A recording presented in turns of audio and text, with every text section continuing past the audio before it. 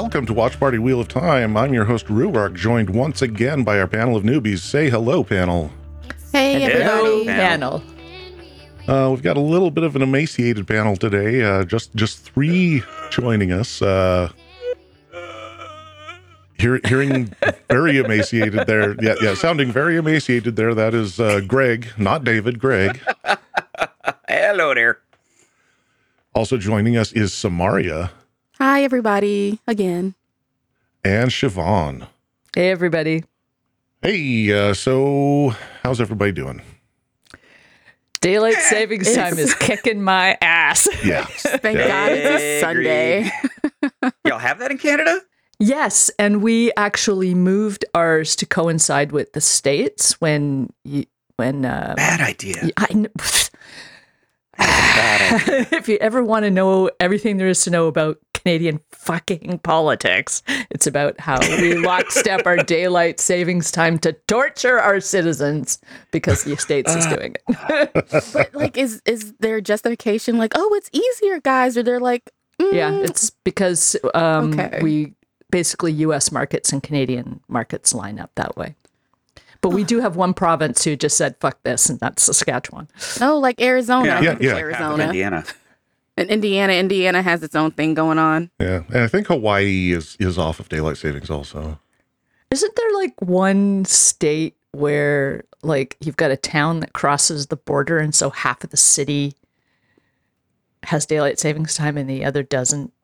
Probably. I know that does happen in Texas. There's like where the border crosses at Clovis, New Mexico. Half of the city is, suburbs are spread out to the Texas side, and that's where the line is. That's got to At the be state fun. line. It's weird. Yeah.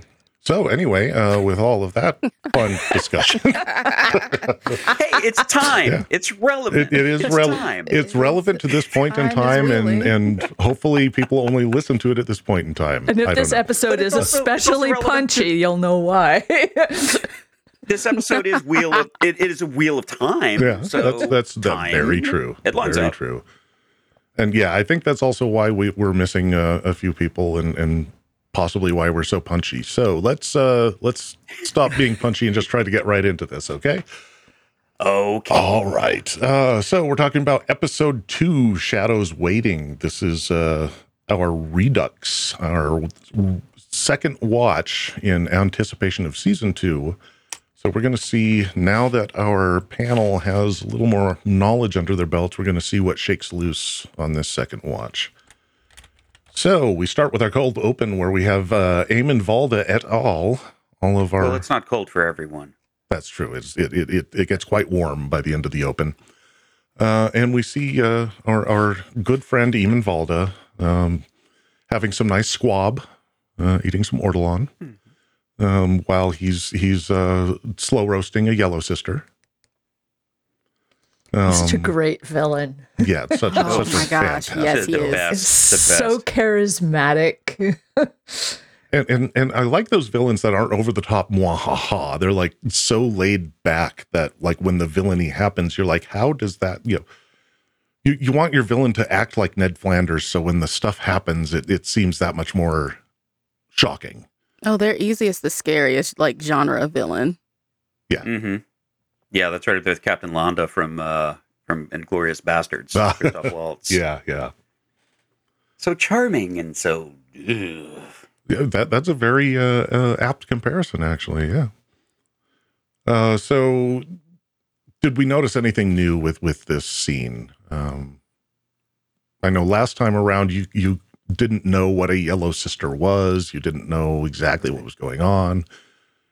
So Greg figured it out because I've been re-listening to our recordings as we go along. Greg's like, so this one's in yellow and the ones we're chasing the guy on horseback were in red, Moraine's in blue. Is there something about the colors? And Ruark is just sitting there going, that's a very good question. I wonder. Healers We'll call are this yellow. segment, that's a very good question. Back when I couldn't just give you all the answers. Yeah. But the thing that got me about that specific scene is right at the very end when, they're cranking up the flames. He says to her, an Aes Sedai should know that sometimes the best path to something. Sorry, I'm just trying to remember exactly the wording. It was the best path. Brutality is the best path to mercy. Mercy. Yes. And that, for me, really effectively mirrored the cold open from episode 1, where Yandrin, she's talking to the man who can channel, and she is saying, you should thank me for what I'm doing. It's a gift, really. Yeah. And I just thought that was like, they're very obviously setting up these two sides in opposition. I just thought that was such a beautiful mirror to have that speech come from each of them. And that was something I hadn't caught the first time around. Well, fascist gonna fash. Yeah, sure. Yeah. Just different, they want different people in charge, but their methods and goals are pretty similar. Right. Yeah. Police state with different police. One thing I noticed, and this was from a filmmaking perspective on that cold open, when he gets to that line you were talking about where he says brutality, on the word brutality is when they reveal that the Aes Sedai's hands have been severed, and you just see the stumps. And I just noticed that, and I thought it was just a beautiful piece of cinematography and filmmaking. So, anything else that we noticed new out of this? Anything in Volge's speech? You have something in mind. No, I don't. I'm just, okay. I'm saying It sounded like it sounded like you were leading to something. No, I've learned to just like poke at you guys and stuff falls out. It doesn't have to have anything to do with anything. Like piñatas. Yes, yeah, very much so. No, the to me the most interesting stuff is the stuff that I don't lead you into because it's stuff that I didn't notice. And when you guys point out, actually, and I should say, last night I was at a dinner with several other content creators. Matt Hatch was there, and Lauren cool. from Unraveling the Pattern, Alyssa from Unpower Ballads, people from the Black Tower podcast. There were a lot of people there, just randomly happened to all be passing through the same area. They were actually, several people there were talking about the podcast. Some of them had just started listening recently. They were saying that same thing, that when you guys see something that they didn't even realize was there, and they are, geeks of this stuff on a level that I am, where, we live, breathe, and sleep this stuff, and you guys noticed connections that we didn't. It just blows our minds. Like, believe it or not, you guys were actually talked up at this dinner last night. It was amazing. You have been noticed and you are loved. So That's utterly terrifying. Thank you. We're heard. But yeah, moving on, we get to our title scene. I don't think there's anything new to say about the titles. Did anybody have any notes on that? Not really. Nothing new. I never skip the title scene, but because I just think so it's so pretty. beautiful. Yeah. Yeah. And that was another thing that we talked about at the dinner last night, was that none of us skipped the title scene because it's so beautiful. And we had a discussion actually about next season, would we want the same title scene or do we want them to update it? And I think that we all agreed it should be updated. Oh, So yeah. So I think Subtly. I think that might be our final question for this episode. How would you like to see the opening titles updated? Okay. Ooh. Like Supernatural, that was my favorite part of a new season. The title card was always redone. Oh, Yeah. interesting. Mm-hmm.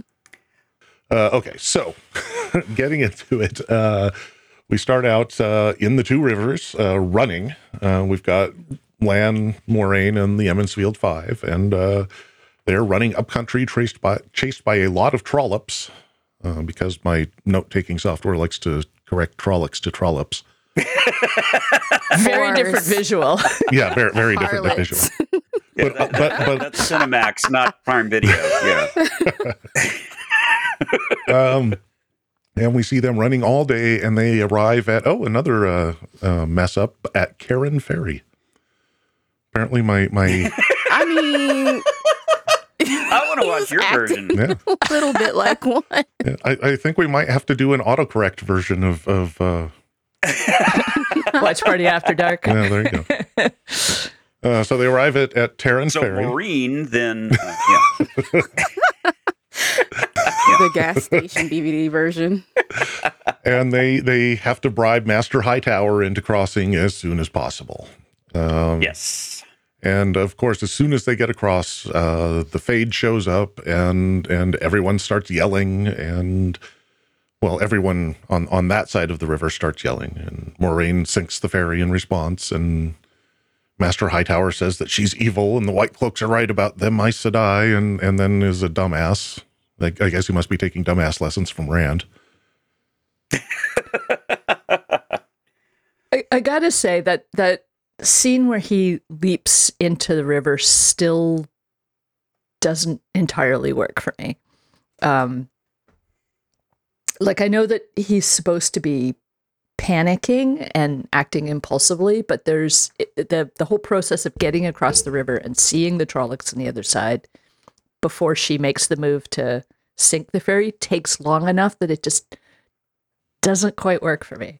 I can see where you're coming from, but having volunteered in a first response role in the past, I can tell you that people in panic states do really stupid shit. I was about to say, like, this is a really good illustration of the way fear works and just completely corrupts your sense of logic and just your entire, like, cause and effect. The thing is, he's saying, oh, my son's over there. Like, I guarantee you, your son already knows that the Trollocs are around. Like, there's no way if your son is anywhere close to the area that he doesn't know this is happening and either isn't already dead or hasn't. He's hiding. Or isn't taking cover in some way. The Trollocs are not. They're not obscured. They're not quiet. They're not subtle at all. They've got smell. Torches. So, like, there's some kind of mob. If you're, especially if you're coming from a different direction. So if they're coming from this way, and you're coming from this way, you're like, oh hell, bye, Dad. Good. And so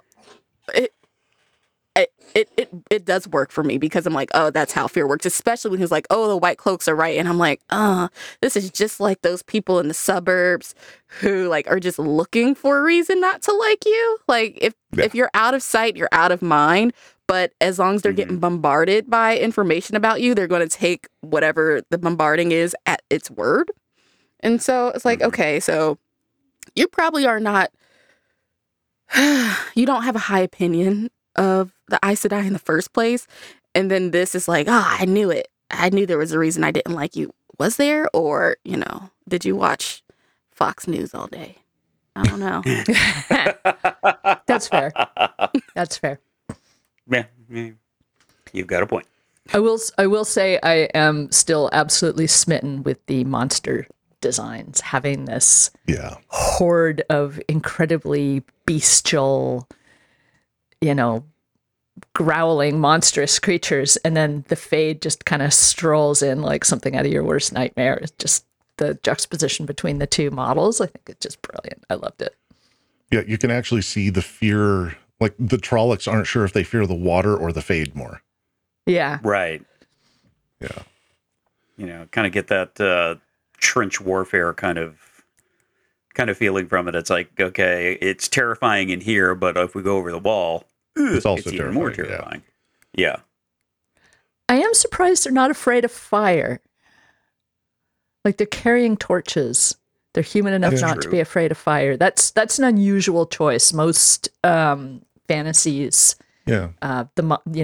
fire is the one thing that monsters fear. But Jordan made the choice to have it be water instead. That animalistic fear, yeah. Yeah, I like that he tapped more into like the vampire myth, can't cross running water kind of thing. It's a little more interesting to me.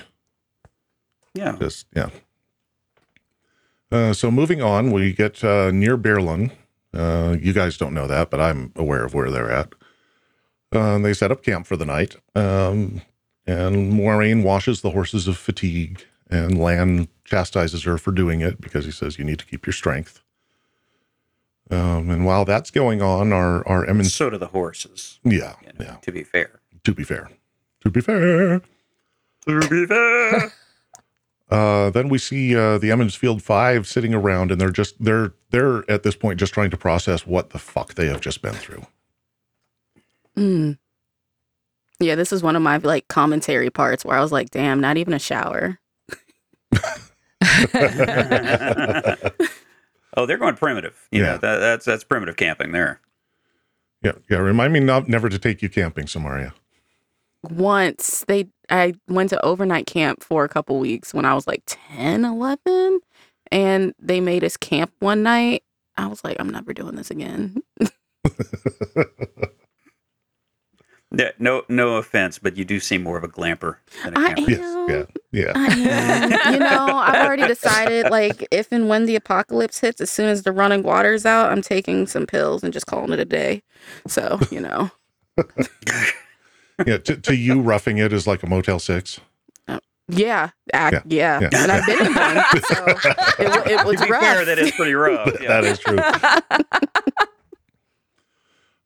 So then everyone goes to sleep, and Moraine takes Iggy aside to train, and they have a little discussion about the Aes Sedai and the Three Oaths, and Siobhan, you notice something new in this scene. So I guess this just kind of follows on to what I had noticed in the previous episode. I came up with the theory that Moraine's original plan had been to separate them all one at a time and talk to each of them and figure out, can you channel? And so in episode 1, she goes to Nynaeve. In episode 2, she goes to Egwene. And again, had circumstances not intervened, she probably then would have started with each of the men. Like she's getting them alone and she's kind of assessing their abilities. And like you start with the wisdom because she's the one you already know has access to some level of power. And then you go to the woman because you can see her channeling and you can figure out what she can do. The men are going to be harder, so she's leaving them for last. Oh, yeah. So there was a whole plan. Like when she walked in there, she had a plan and she's trying to stick to it, and things keep throwing shit at the fan. Did you anybody? This one I am trying to lay some breadcrumbs here. Did anybody notice something in there that we hadn't spoken of before? With the rules of using the one power that she's telling Egwene, don't use it as a weapon. Except for, was it last extreme defense of your life, her life, your warders, or a fellow sister, warder, or her fellow sister. Yeah, it's like the warder thing. That's where it first popped up. It's like, ooh, there's something there. There's sort of a symbiotic relationship there, where the defense of their lives is utmost. That obviously doesn't count against dark servants. So let's talk about those 3 oaths. We had number 1, to speak no word that is not true. And we've already figured out how they work around that one. Mm-hmm. Very lawyerly. Yes. Number 2, to make no weapon with which one person may kill another. So they can't make power-wrought swords and things for people to go use. They can't even make weapons for their warders. Their warders have to make their own weapons. But they can throw rocks. Well, that's not a rock's, purpose. Not its original purpose anyway. So it's fine. It's an alternate use, yeah. So you could use the power to make frying pans and then just use the frying pan to club somebody. And that wouldn't count. As long as you use the power to make plowshares, you can still beat people with those plowshares. You just have to make the plowshares. It's just not as efficient as swords. So number 3, we have, as you said, Greg, never use the one power as a weapon except in the last defense of your life, the life of your warder, or the life of another sister. There was something said immediately after this. She said, I recall her saying that it's not that we don't break them, it's that we cannot. Okay, I'm just going to come right out and say it because none of you picked up on this. Egwene said something about The three oaths being what the Aes Sedai agreed to do to get Arthur Hawkwing to stop sieging Tar Valon. You're right. I didn't catch that at all. Oh, okay. This is a concession to control their power. Yes. So if we remember from the history lesson that I gave, Arthur Hawkwing was about 1,000 years ago when the High King was ruling. So the three oaths are only about 1,000 years old, whereas we've got 3,000 years of history all the way back to the Age of Legends. So there was no control over Aes Sedai power for... Previous to that. Interesting. So, and you see why I didn't bring that up the first time through, because that would have been a lot of explanation to get to that understanding that you just got to fairly quickly right there. Okay. So yeah, when Arthur Hawkwing, the High King, consolidated all of the Westlands under his power, the final thing he did was siege Tar Valon, and the way that they finally got him to back off was to agree to put the three oaths on all of the sisters so that they could not forge war on their own. Okay. Interesting. Hmm. So how would Makes you... total sense. How would you enforce something like that? I guess you just have to trust that the Aes Sedai will keep to their agreements, or non-channelers will go to war against you again. Something to that effect, yeah. Yeah, interesting. I have like work smarter, not harder going through my head, because it's like, yeah, you can like, I guess, put them under oath, but now you have 1,000 years of them like figuring their way around this. Yeah. Or at least that's what I would Right. do. I mean, maybe I'm projecting, but there's no way I would give up my power in a way that would like bridle it, I guess. And so I would just figure out, and like, it would just be like, okay, well, I can't use it that way, but that does not mean the power is lessened. It just means that I guess I have to work it some way else. Mm-hmm. Rules lawyering. Yeah. I'm not Like- a lawyer, audience. I specifically chose not to go to law school because I would not have liked it. It's good reason. Finding the ways around the rules. Just, that's corporate life. That's the law. Oh, that's being a teenager. Jeez. Yeah. Speaking of being teenagers, moving on, afterwards, Eggy tries to go snuggle with Randall, and he's having none of it. He's like, I came out here to be alone. Notice the key word there is alone. She wanders off and finds Perrin, who has a nasty-looking wound on his leg from the Trollocs. And Egwene looks to Perrin for comfort. Are we ever going home? No. No, probably not. Yeah. I mean, even if they ever do go back, they're going to be so irrevocably changed by everything that has happened to them. Yeah. All right. Yeah, they're going to have to get old like Tam to be like, that place was actually really good. Yeah. Yeah. So our next scene, we see Rand waking up and he horks up a bat, like you do.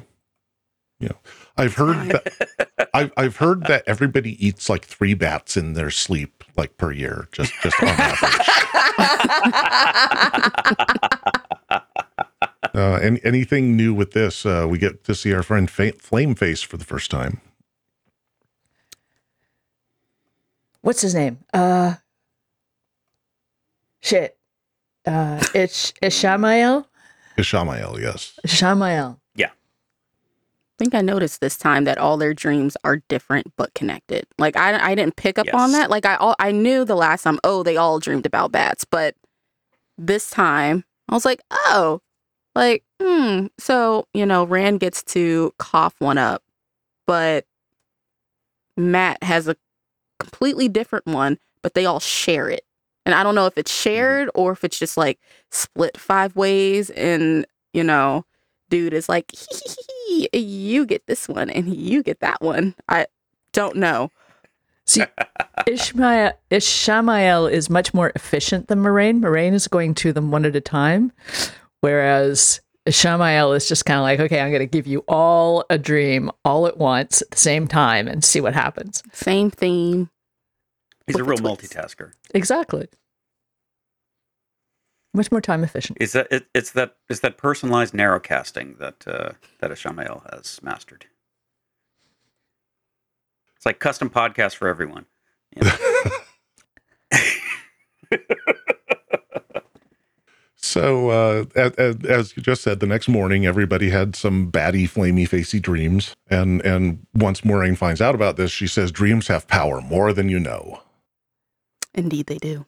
She's really good at the very meaningful sentences that don't actually have a lot of content. Then they all accused her of, did you do this to us? They still don't trust her. No. And then Rand is a dick. He gets to be the dick this episode. And Matt pulls them all back together with a joke. Yeah, I realize how funny Matt is. Like, this is the episode where I was like, oh, this guy's hilarious. Yeah. He's that one just standing in the background cracking a joke that nobody hears, but they're the best damn jokes ever. I know last time I came out in defense of Rand's little temper tantrum, and I still feel that way, that, you know, he's just been through probably the most stressful 2 days of his entire short life. And he's just like, fuck this and fuck you. You know, like, what the fuck is going on? What are we doing here? Yeah. It's relatable. Yeah. It is. Yeah. It's very on brand. Like, I've had meltdowns in less time over less. So, I mean, I get it. I agree, but at the same point, his dad's still alive. You know? That is true. Thanks to Moraine. Yeah. Yeah. Yeah.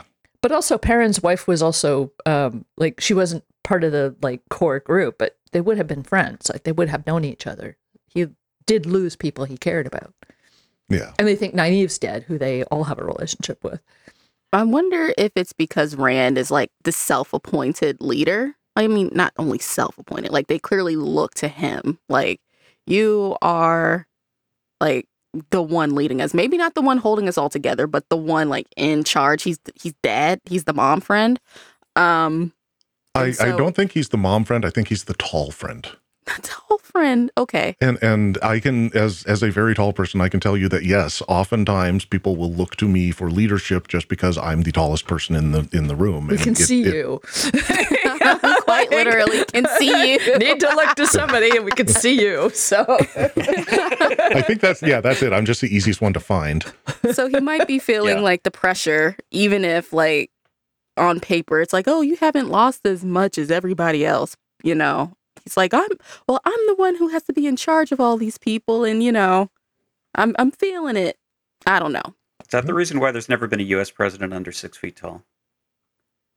Wait, really? Is it some sort of... Yeah, I did see that. Subconsciously, that's something that humans might tend to do. Wasn't one of your presidents in a wheelchair? Irrelevant. Yeah, but he was 6 feet tall before that. Yeah. You know, lay him out straight, he's still 6 feet tall. Fair enough. Yeah.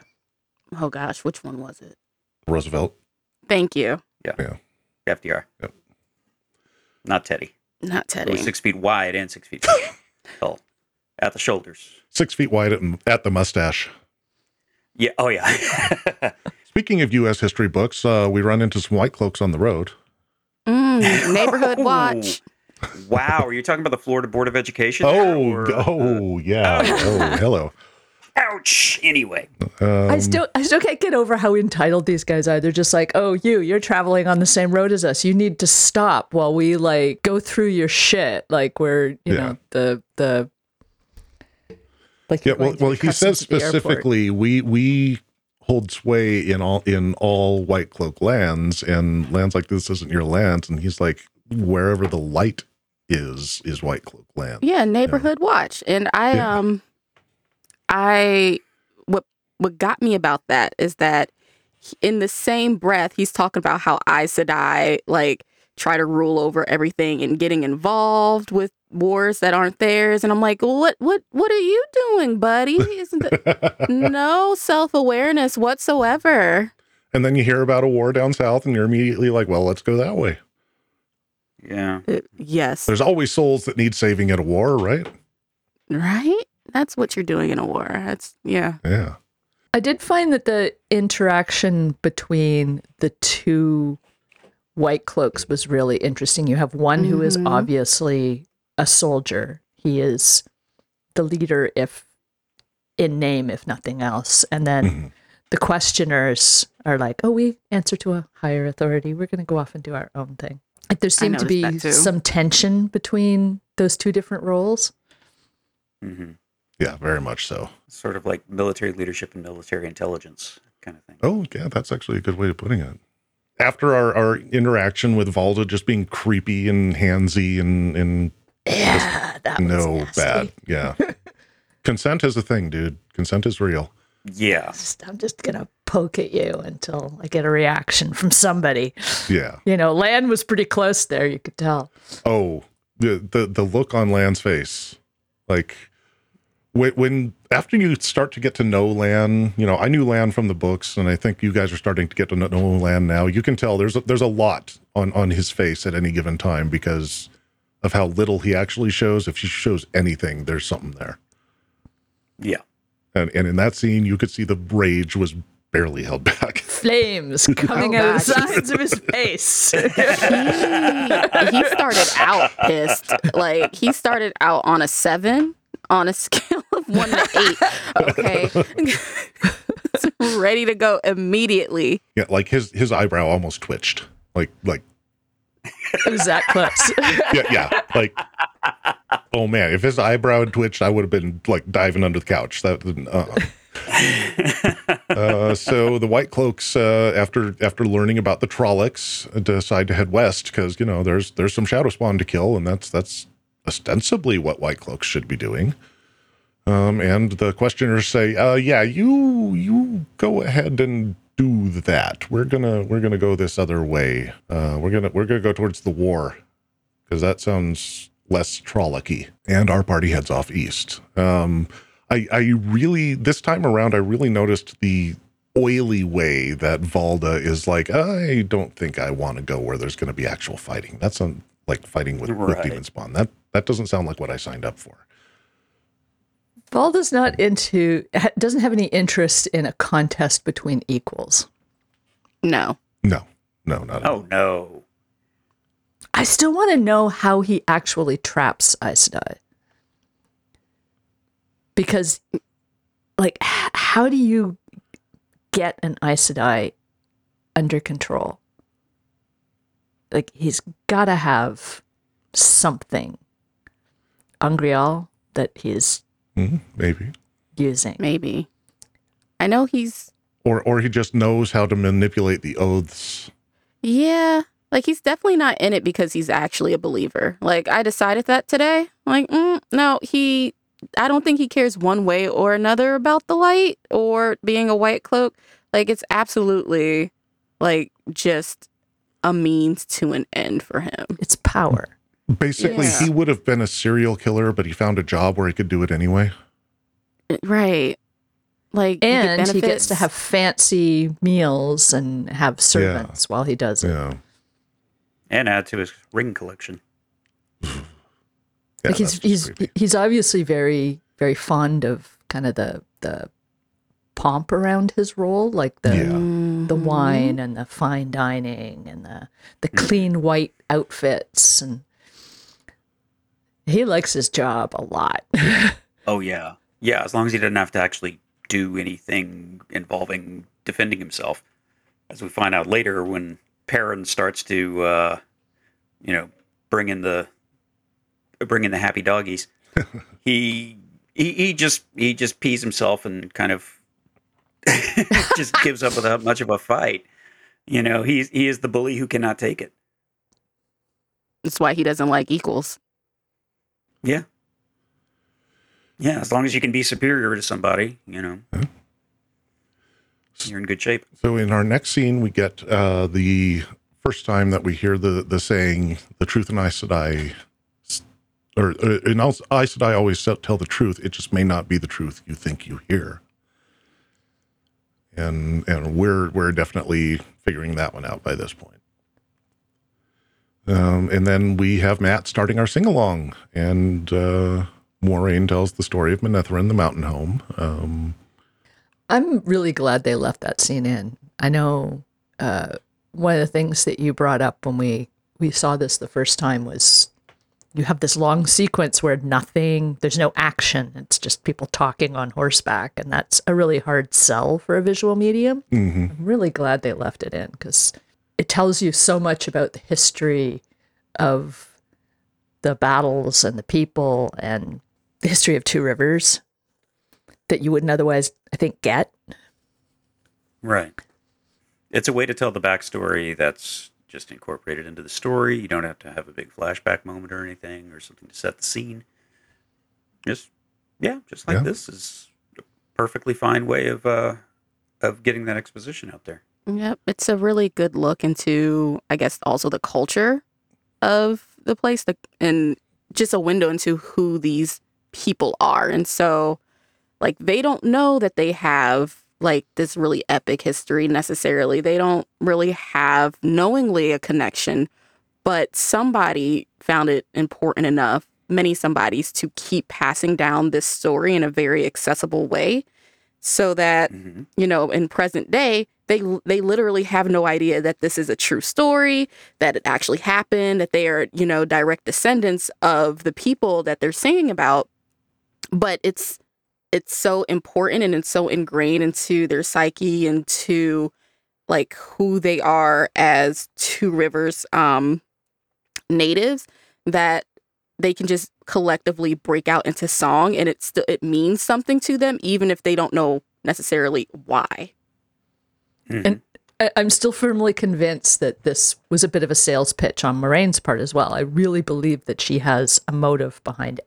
Yeah. Everything she does. Oh, absolutely. Every word that comes out of her mouth. She is giving them a lesson about their heritage and where they came from, because she is saying, this is who you are. You come from people who fought down to the last adult.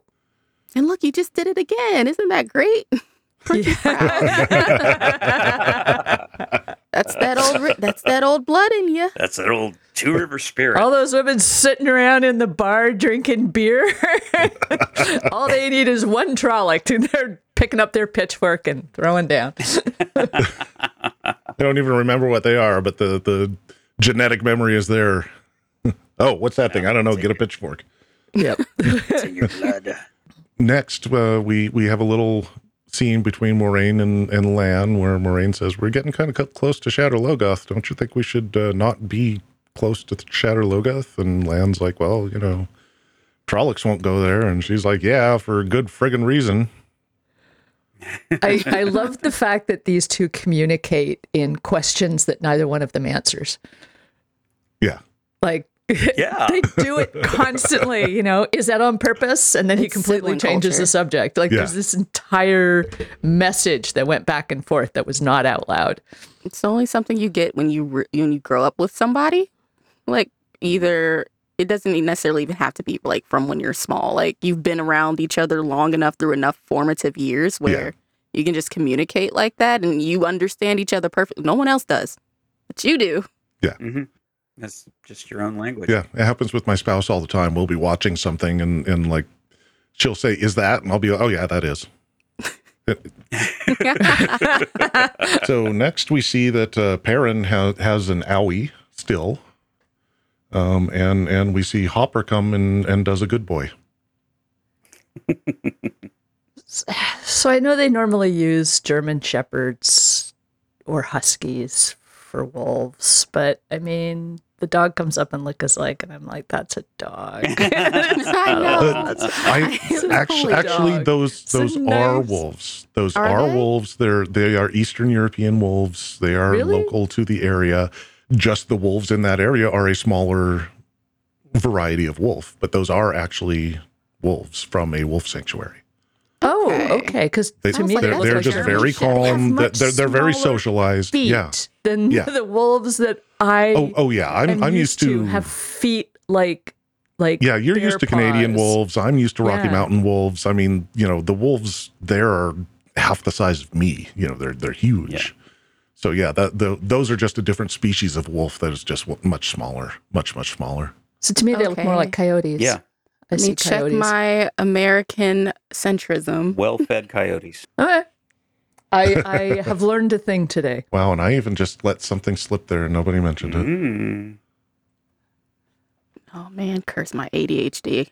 Because it totally slipped my notice. So we see next they're all kind of camping in some ruins, and Eggie wakes up and she smells some trollops on the wind.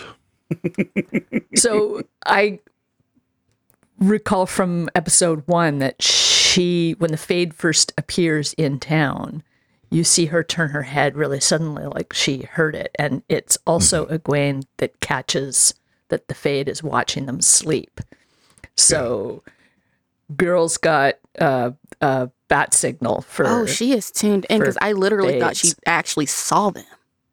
Huh. No. If you Good notice when catch. she first is waking up, you hear what she's hearing, which is just a Yeah. yeah. So that's a good person to have with you when you're out sleeping in the woods and all by yourself. It's like Very she's got the early Fade warning happening. Monster detector. And her monster detector is apparently just slightly more sensitive than Land's, because Land immediately afterwards comes into camp and says, "We're bouncing now. Let's go. Gotta eat." Good call.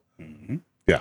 And they are running through the woods, and there are Trollocs running after them, and they are running and running and running, and then suddenly the horses say, "Fuck this, we ain't going any further." But luckily the Trollocs also said, "Fuck this, we also ain't going any further." And we look up and we see the walls of Shatter Logoth. Dun, dun, dun. So I assume that was CGI. I believe that was CGI or a matte painting, or one or the Yeah. other.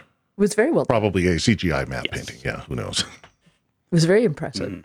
It is. Oh yeah, great set design on that.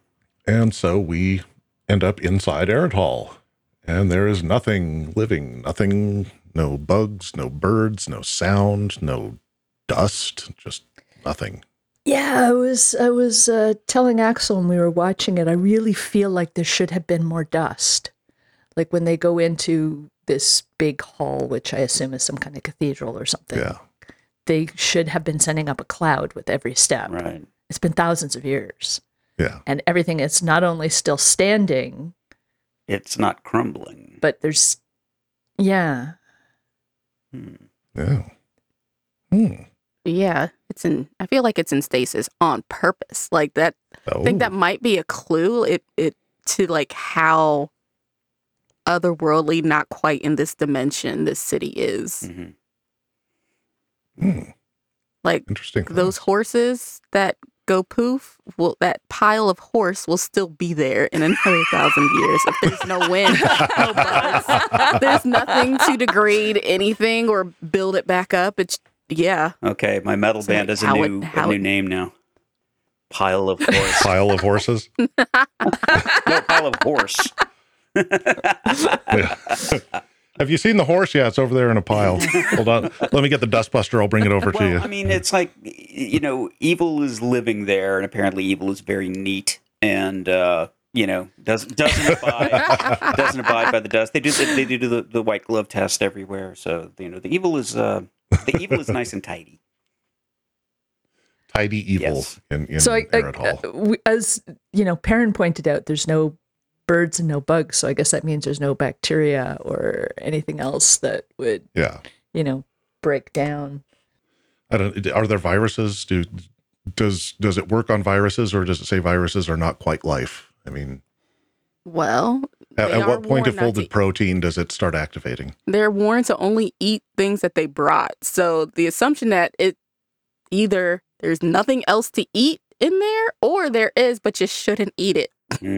Forbidden donut. Yeah, exactly. Dude, if there had been a taco bar, I would have been screwed. Evil tacos. Best tacos of your life forever. So one thing I noticed, the exteriors in Shatter Logoth are the same exteriors they use for the street scenes in Tarvalon. Really? They just kind of They're just power they're wash just them. redressed and yeah.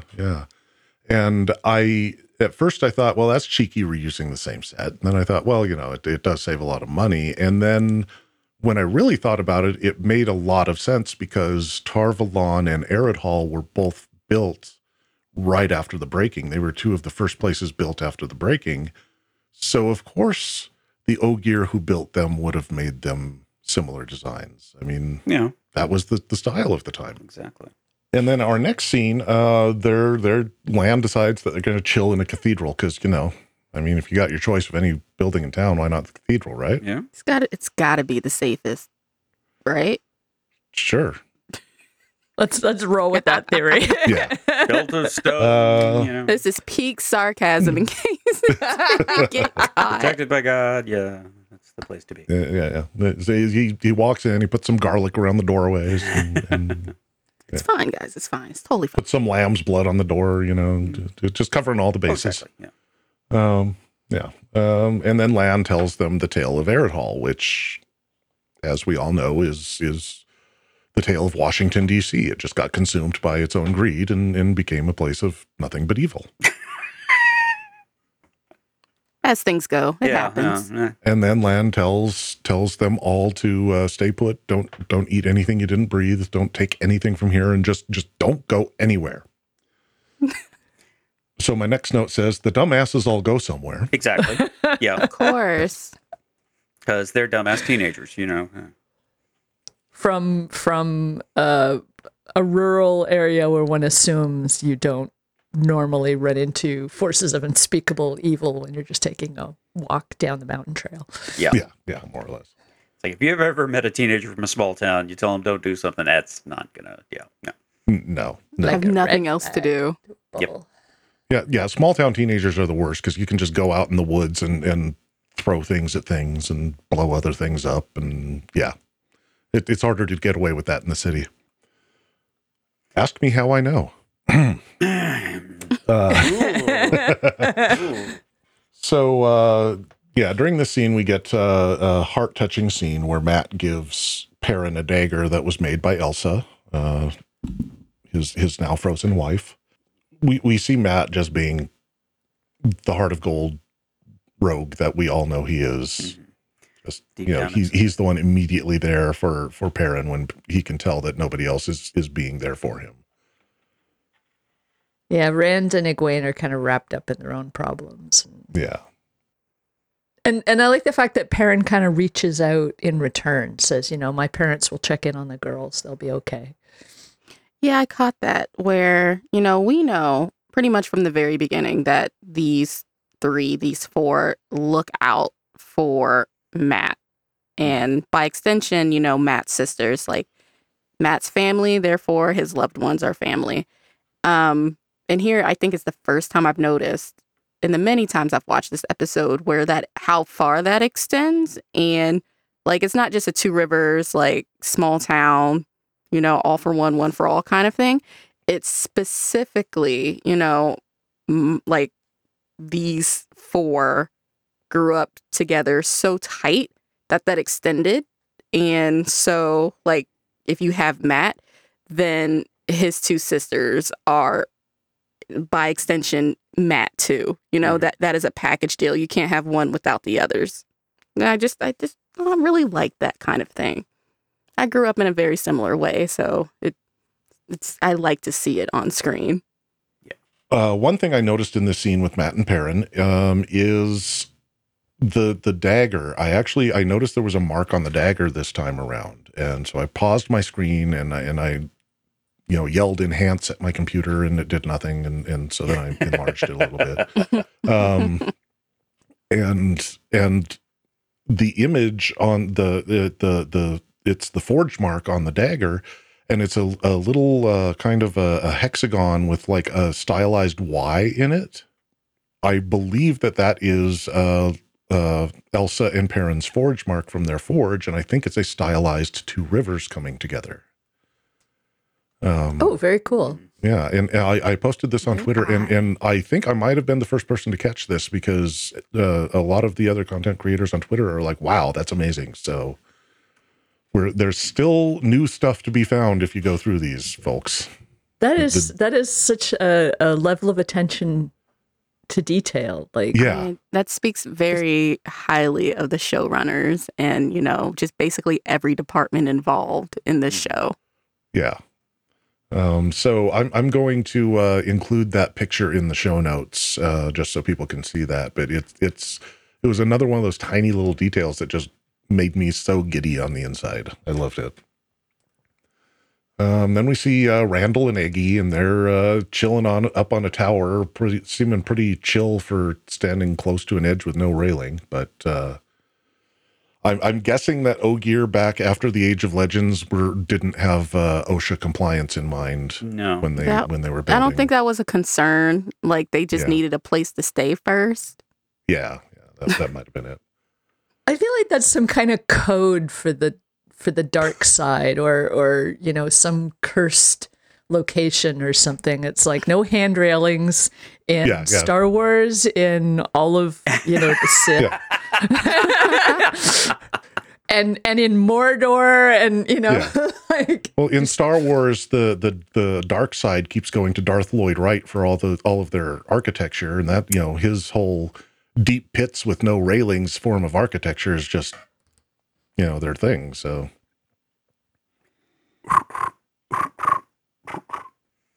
nothing for Darth Lloyd Wright. Come on. No. I'm sorry. All right. Moving on. What are you, Mies van der Rohe? I thought that the O in OSHA doesn't stand for Ogier was pretty good, Greg. You could have at least given me something. It was pretty good. It was pretty good. But you know what? I'm cutting that out of the final edit now. So there. You bastard.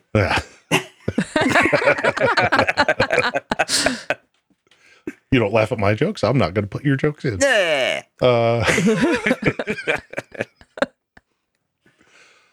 So then next we hear our good old buddy Fane whistling his way up the road. And I looked in the scene this time, and what I thought was Fane previously, I don't think Fane is actually visible in the scene. But we see in several areas Mashadar starting to creep out and onto the scene. I thought you saw like the back of a cloak or something disappearing around a corner. That's a little bit later on, I think, when Matt is looking for the dagger. But in this scene where you just hear the whistle, I thought that he was in a little alcove, but I like cranked up the contrast on my screen, and it was just Mashadar appearing in the alcove, because Mashadar appeared about 3 or 4 different places coming out into the scene. So I thought that was interesting that they had the whistle, but you didn't see Fane, you just saw Mashadar. I found it interesting that like this place is so dangerous that Trollocs won't go in, but Pad and Fane apparently can walk around in the dark with impunity. Pad and Fane doesn't give a damn about anything. That's his problem. I just wondered if he was doing this thing like where you wear like a yellow coat and a hard hat and you can go anywhere and people don't. Yeah. Or carry put on a high-vis vest and carry a clipboard and you can get in anywhere. I'm carrying a cursed dagger, and so that's, I can just walk around in the all evil things, just assume I'm supposed to be there. It's a backstage pass. Yeah. The backstage pass to the dark side. Yeah. All access. Totally all access. And then pandemonium. Things go crazy. Dogs and cats living together. Fire and brimstone raining from the skies. Well, more like sludge and tar coming up from the sewers, but either way, it's bad. And of course, our crew all gets split up like it's a bad Scooby-Doo episode. Mm-hmm. I was actually hoping that they would, maybe like run in and out of the archways a few times and like they'd come in this archway. That would have been awesome. So we get our Eggy and P-Dog. I've decided that's his name now, P-Dog. Oh, okay, sure. Or Peter Wolf. Like the lead singer. Peter Wolf, yeah, there you go. Yeah, lead singer is Jacob. That's a stage name. So Eggy and P-Dog yeet themselves off the wall. And we get Randall and Matt going crawling through the sewer, and both of them get out and into the river, clearly at different points in the river. So I don't remember, but the scene where Rand realizes he's the dragon, or is remembering things that make him realize he's the dragon, I recall that he remembers the scene where he breaks down the oak door as being a moment when he uses the Force, where he breaks through that gate to get Matt through. Does he use the Force there as well? Is that part of that? No, I don't believe he did. I think that was just pure shepherd strength right there. I'm Shepherd just gonna go ahead and headcanon that was his first time. That was his first time? Okay. I was looking for it this time, actually. Now, knowing what we know, I was like, oh, I wonder if he's been using this, like, the power, like, this whole time, and I just didn't notice. And so I was very eagle-eyed this Only time against doors, around. apparently. Yeah. But no, I think this time it was like, it really was just him. But I like your headcanon. Yeah. Yeah. I like it. Manifesting through doors, breaking through to the other side. Yeah. You know. He just likes to break stuff. Does he light any fires? I'm into it. No. Was he the prodigy? I am the fire starter? No, I was thinking Jim Morrison doors. Oh. Break on through. His brain is squirming like a toad? There you go. All right. Well, they meet killers on the road, so yeah. That is true.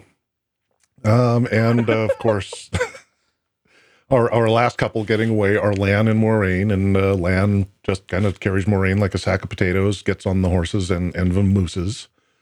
I still don't see Bella with them. Nope. Wondering what the hell happened to Bella. Rand, man, she's no dummy. She's not hanging around.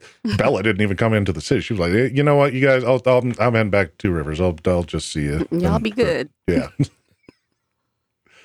And Nynaeve pulls a ninja and sneaks up on Lan, and that's the end of our episode. I loved that moment. The first time I saw that, I shouted. I'm sure the neighbors heard me. She got me again. Like, I jumped. I was like, shit, I forgot you were here. So she means business. Yeah, she's got a Trolloc blade and she's not afraid to use it. So the look on Lan's face, did it take on different connotations to you this time around? As much as Lan never has an expression, yes, he looked pretty shocked. He did. Look kind of mad at himself, though. Yeah, not only did he look shocked to me, but he looked a little turned on. He looked a little like, well, damn. Nobody's ever been able to do that before. Girl's got game. Yeah. Rest. So overall, just thoughts on this second time around? Any grandiose theories, predictions, thoughts, little details that we didn't touch on? I don't know. This one seemed fairly straightforward now that we know a lot of the things that happen. I am also buying into Siobhan's headcanon about he hates these doors. So that's well, we saw. That's probably the only thing that's ever given him any trouble before, up till now, right? This is true. Well, we did see in the fan film that he also has a problem with windows. So portals to another room or outside. Okay, I got it. Well, he turned a Got window it. into a door, so I guess it really is a door thing that he has. Yeah. Okay. Yeah. All right, keep an eye out for that on rewatch. Have we figured out who the dragon is yet? Oh, we're going to rewatch the fan film now? Yeah, I might have to be busy that episode. One thing that I noticed, and this is something I noticed the first time around, the director or the art designer of this episode, I think, did this episode as a love letter to some of the book jacket art. So I'm going to bring this first one up, and I want to see if you noticed this as they were approaching the White Cloaks for the first time. This is the cover art of the first book. And as they were approaching the White Cloaks in that scene for the first time, I noticed her cloak spread out behind her on her horse like that. She wasn't sitting side saddle, but Lan was also right next to her, kind of a little behind her, and also sitting very, very stiff, erect like that. And it just, I feel like it was an intentional nod to this book cover. Mm-hmm. I can see that. If you, yeah. I do. Like, I noticed just a very subtle, like, change in positioning, how they were riding. So, like, Moraine and Lan ride very purposeful. Like, they're not, blah, blah, blah. I mean, obviously Moraine can, because she was raised that way, but, you know, she's been on the road for, you know, forever. She has a place to go. She's not going to lollygag. And then in this scene, before they approach the White Cloak, she's telling the kids, you know, their new backstory, what's going on. And it's like, okay, now let's lean into character, everybody, and scene. So you can really see it with the cloak. Mm-hmm. Yeah. The way she's tiny in that image. Yeah. In the books, she is very tiny. She's like 5 foot nothing. Yeah. And riding a pony too. See, I think Lan's huge. Let me pull this one up. Does this not feel like the place where they stayed for the night and ended up pulling bats out of there? Yeah, it does. Mm-hmm. And this is the cover of the second book. So it took Jordan a whole book to get from. No. This is just this is elsewhere in the world. Just I really noticed the similarity to the book cover, but then when we go into Shadar Logoth, this is the cover of one of the later books. And tell me that there was a scene with Rand walking solo down the street that looked very much like this. And this is supposed to be Shadar Logoth, by the way, in this image. And it felt like there was a scene in there that was a direct shout out to this, where you saw Rand and just the tall buildings and... Yeah, where he's standing on the high balcony, we're kind of looking out over the tops of the buildings. I can really see. Yeah. And the like I was saying, this episode, just, I think that the art direction, they were just doing this as a shout out to the books. I think they were like, oh, hey, we could get this book cover into the episode. We could get this book cover into the episode. Why don't we do it? And I that was just something I saw. I might be insane. I might not. I don't know, but you'll have to tell me. No, it's definitely plausible. I mean, you've already got all of this artwork that's out there that the fans are used to, and the fans are, you know, it's fan tested, fan approved. So yeah. Oh, and one of our listeners in chat just pointed out the funny pose that Rand is in this picture, because look at his legs. I was going to say, one leg straight down and then one leg day. One leg's way. It's very reminiscent of how women in like comic books. Oh, like the boob twist. Yeah. Right. Yeah, it's kind of like that. Yeah, it's hard to keep balance that way. The center of gravity is somewhere over the front foot. Yeah, I don't think any of the book readers are under any illusions that the book art is either accurate or particularly good, but we do still have a place in our heart for it. I don't know if that'll make it into the final edit of the episode, because, you know, visual stuff doesn't really work in an audio medium, but I wanted to show you guys that because I thought it was really cool. Okay. Well, thank you. Moving on, we have mailbag. Mailbag. Makes me wanna wag my tail. Mail. Oh, I love it when Samaria's here. It's so lovely. Makes us realize how old we are. That was clues for those who didn't notice. So we got a mailbag, first time in a while, and this is from a new listener, Alan. Alan says, "Hello, I'm from Manitoba, Canada. I've been listening to your podcast now for a while. I'm on episode 16.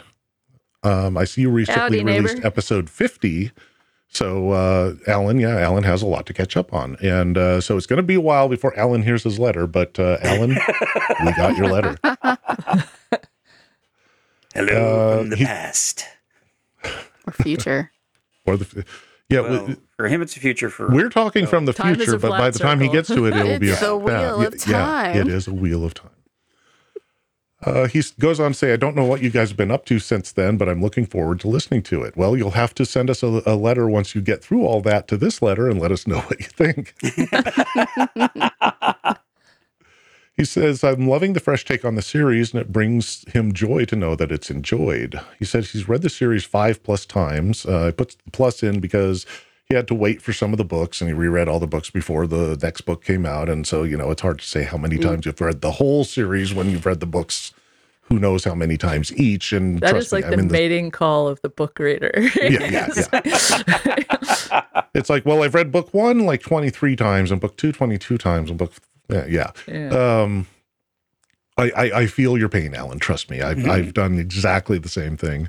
I could say I've read the books all the way through like probably 20 times, but that's for different values of all the way through because it was all the way through at the time. Mm-hmm. It counts. That's true. Yeah. And there's only 3 books out. You read 3 books. You read all the way through. So he goes on to say, I love the theories, and I don't know how Ruark does it. I to this day, I still don't know how I do it either. I'm going to say medical marijuana.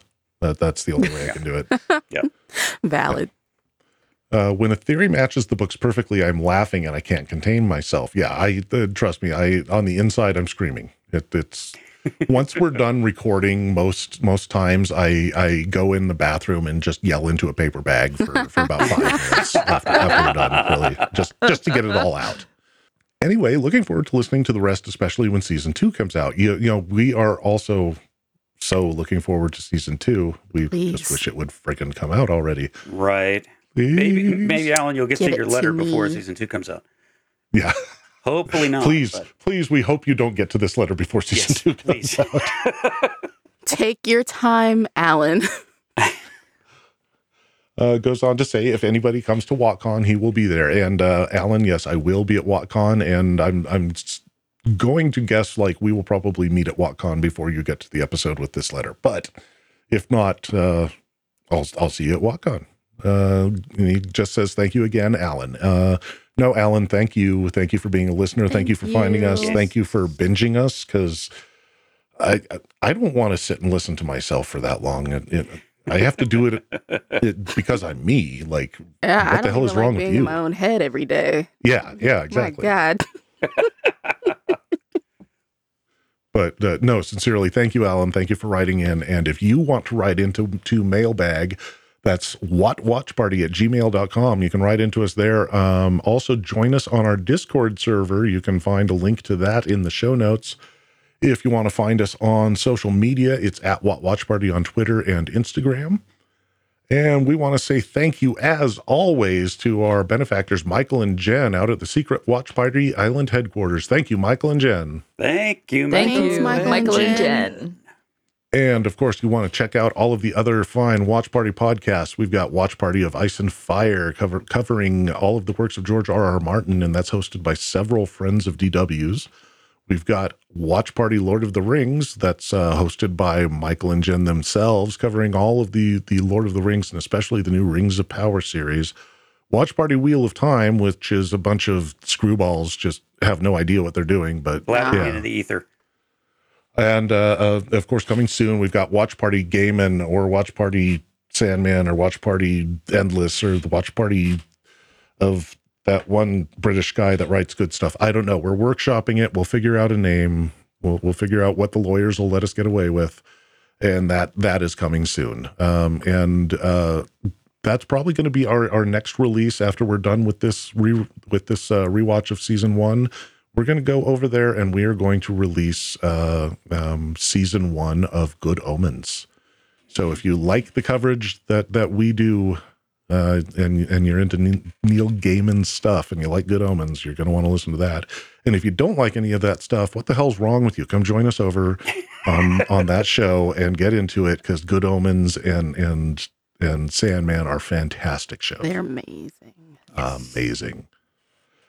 And with all of that, final question for the panel: if they're going to remake the opening credits for season 2, how would you like to see them remade or added to? So the credits for season 1 very much focused on, I mean, obviously you had the loom, but the final image very much focused on the Aes Sedai, and I really feel like season 1 was very centered on the White Tower and the different factions and the forces working against them, and, you know, the history and the machinations in finding the dragon.